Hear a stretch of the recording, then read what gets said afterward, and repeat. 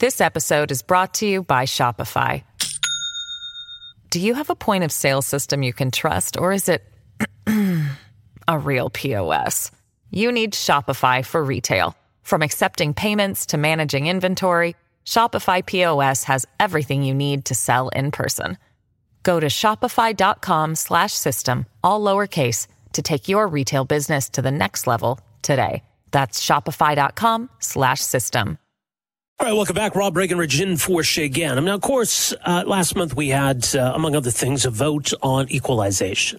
And that's long been a topic of conversation here in Alberta. And in part, I think equalization as a program is maybe different from that broader conversation about, the provinces that are contributors to Confederation and the provinces that are recipients. Because Alberta definitely is a net contributor, but that has nothing to do with equalization. That has to do with what Ottawa collects here in taxes and what Ottawa spends here. And typically, in fact, almost all the time, Ottawa collects more in taxes than comes back here in spending, hence our contribution. But something weird happened in 2020. I mean, a lot of weird things happened in 2020, including this. For the first time, Ottawa spent more money in Alberta than it raised here in taxes. In other words, we were a net recipient. But for the first time in decades, anyway, it's been a long time since that has happened. Now, that may just be a one-off, and perhaps it doesn't change some of the underlying issues, but it is fascinating. Joining us to talk more about it is Trevor Tombe, Associate Professor of Economics, University of Calgary, Research Fellow at the School of Public Policy. Trevor, thanks for joining us here. Welcome to the program. My pleasure. Thanks for having me on. I suppose it's straightforward enough to calculate all of this, but 2020 added a whole lot more to the equation. So what did 2020 look like then in terms of inflow and outflow? Sure. So Canada's actually quite lucky in that StatsCan really does a great job figuring out where federal revenue comes from and where federal spending goes, and it's been doing that since the 1960s. And so what we saw in 2020 was, of course, a huge increase in federal spending on a lot of emergency measures, the CERB, the recovery benefit, the wage subsidy to businesses, and a long list of other income transfers and business supports. And that led to the federal government spending more in Alberta than it raised in revenue, which has not happened since the 1960s. Now, it's also true that it spent more than it raised in revenue in every single province of the country, which has also never happened. So there's a lot of interesting, very strange results there in that data. So I would imagine that we see it on both sides, both in terms of obviously spending was way up, but did it also mean that tax revenue kind of collapsed? Yeah, well, that was another interesting thing where last year, of course, given the scale of the economic contraction, the massive decline in earnings for businesses and job losses at unprecedented levels, and even those who kept their jobs working fewer hours, so there was a big concern that government revenues would be falling off a cliff in 2020, and interestingly, that didn't happen. Oh, really? I think a big part of the reason there is that these income support programs like CERB and the wage subsidies, these are taxable. And so the large increase in federal income support to individuals and businesses insulated government revenues because of the taxable nature of those transfers. So that is, I think, something I wouldn't have guessed this time last year, but we did get confirmation of that a few days ago. Interesting. Now, when we talk about money coming to Alberta, it's not necessarily money going from one level of government to the other. It's not necessarily Ottawa transferring money to the Alberta government. If Albertans are receiving, for example, CERB, as you mentioned, then that's money coming to Alberta. So what was unique about last year, CERB being a big one, obviously? Well, you're right. But when we look at the federal budget and redistribution writ large, we're talking about everything that the federal government does, not just transferring to provincial governments. Now, it did transfer a lot more to provinces than it has ever transferred in recorded history. So 5% of Canada's entire economy was basically transferred through the feds to a provincial government, which is higher than ever before by a pretty wide margin.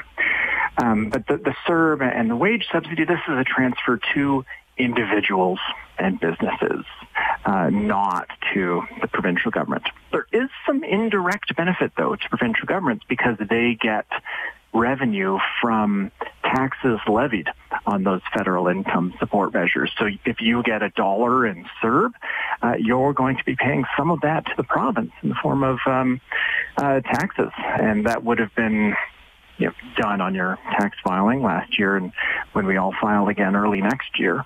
And so that's indirectly shifting some of the federal dollars to provincial. This episode is brought to you by Shopify. Do you have a point of sale system you can trust, or is it a real POS? You need Shopify for retail. From accepting payments to managing inventory, Shopify POS has everything you need to sell in person. Go to shopify.com/system, all lowercase, to take your retail business to the next level today. That's shopify.com/system. Governments. Yeah, and it's interesting, too, and you used the term risk pooling. We were writing about this the other day, and it sort of speaks to, what are the benefits of a federation? What are the benefits to Alberta being in Canada? Do you think, in your view, that this kind of illustrates that? I think so. So Alberta did experience the worst of the economic disruptions in 2020. So also released on Monday was data for the first time on GDP by province, and it contracted in Alberta by 7.9% in 2020, which is a much larger contraction than any other province. And then what we see in the federal spending data is that they also increased spending into Alberta largely through those support programs more than any other province. So we had the sharpest decline economically, but also the largest increase per person in federal spending, about $1,100 per person more than the national average. And so this is net $4 or $5 billion or so over and above the support given to other provinces. And this does, to me, speak to some of the benefits of being in a federation where we can centralize and pool the costs of these big negative shocks. There's equity reasons why that's good to do, but it's also just cheaper for the feds to take on a lot of these income support roles than it is for provinces, just because they can borrow at a much, much lower interest rate. Right. Well, and that's the thing. And some have made this point that this does represent borrowing, that if Ottawa is borrowing so that money can be transferred to provinces, including Alberta, that's debt. And that's something that Canadians, including here in Alberta, are obviously going to have to deal with at some point.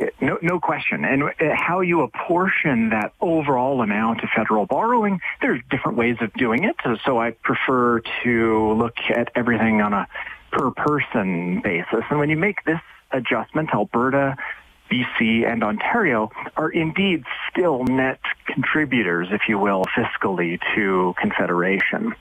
And Alberta larger than Ontario and British Columbia. But even adjusting for that, the kind of net contribution, if you will, fell by about $4 to $5 billion this year. So it declined from $4,500 per Albertan to $3,300 in 2020. So there was still a reduction in the amount of our net contribution because of the large increase in federal spending here. So what's your sense of this current year? Because some of those programs have been scaled back, but not all of them. Obviously, we've seen some economic recovery. Was last year likely a one-off?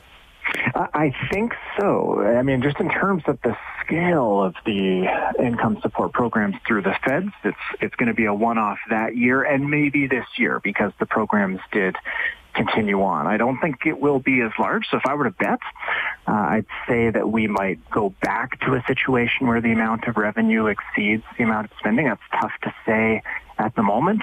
But these 2 years are certainly aberrant because they don't reflect permanent federal fiscal policy.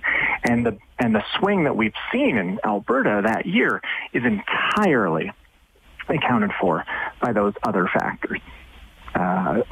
These like income support programs. Right. And so I guess, and some of those issues that Alberta has raised before, and I think there's some legitimacy to them about fiscal federalism and our contribution and Alberta's treatment, all of that. That's not to say that all of that goes away because of what happened last year.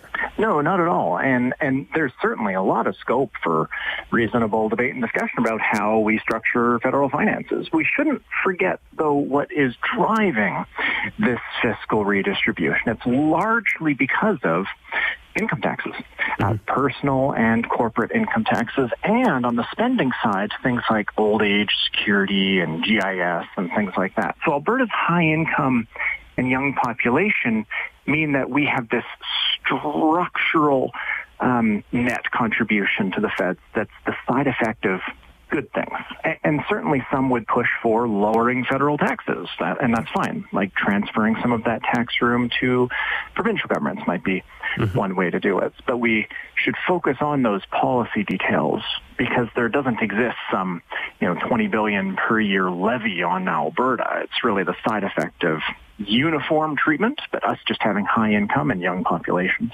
Yeah, important point. We'll leave it there. Appreciate the insight as always. Trevor, thanks for joining us here this morning. My pleasure. All the best. That is Trevor Tombe, Associate Professor, Economics, University of Calgary, Research Fellow at the School of Public Policy. So, something interesting. You could say weird, unique, unusual happened in 2020, where Alberta received more from Ottawa than Ottawa collected here. But that wasn't the case in previous years, and it likely won't be the case in subsequent years, including this one.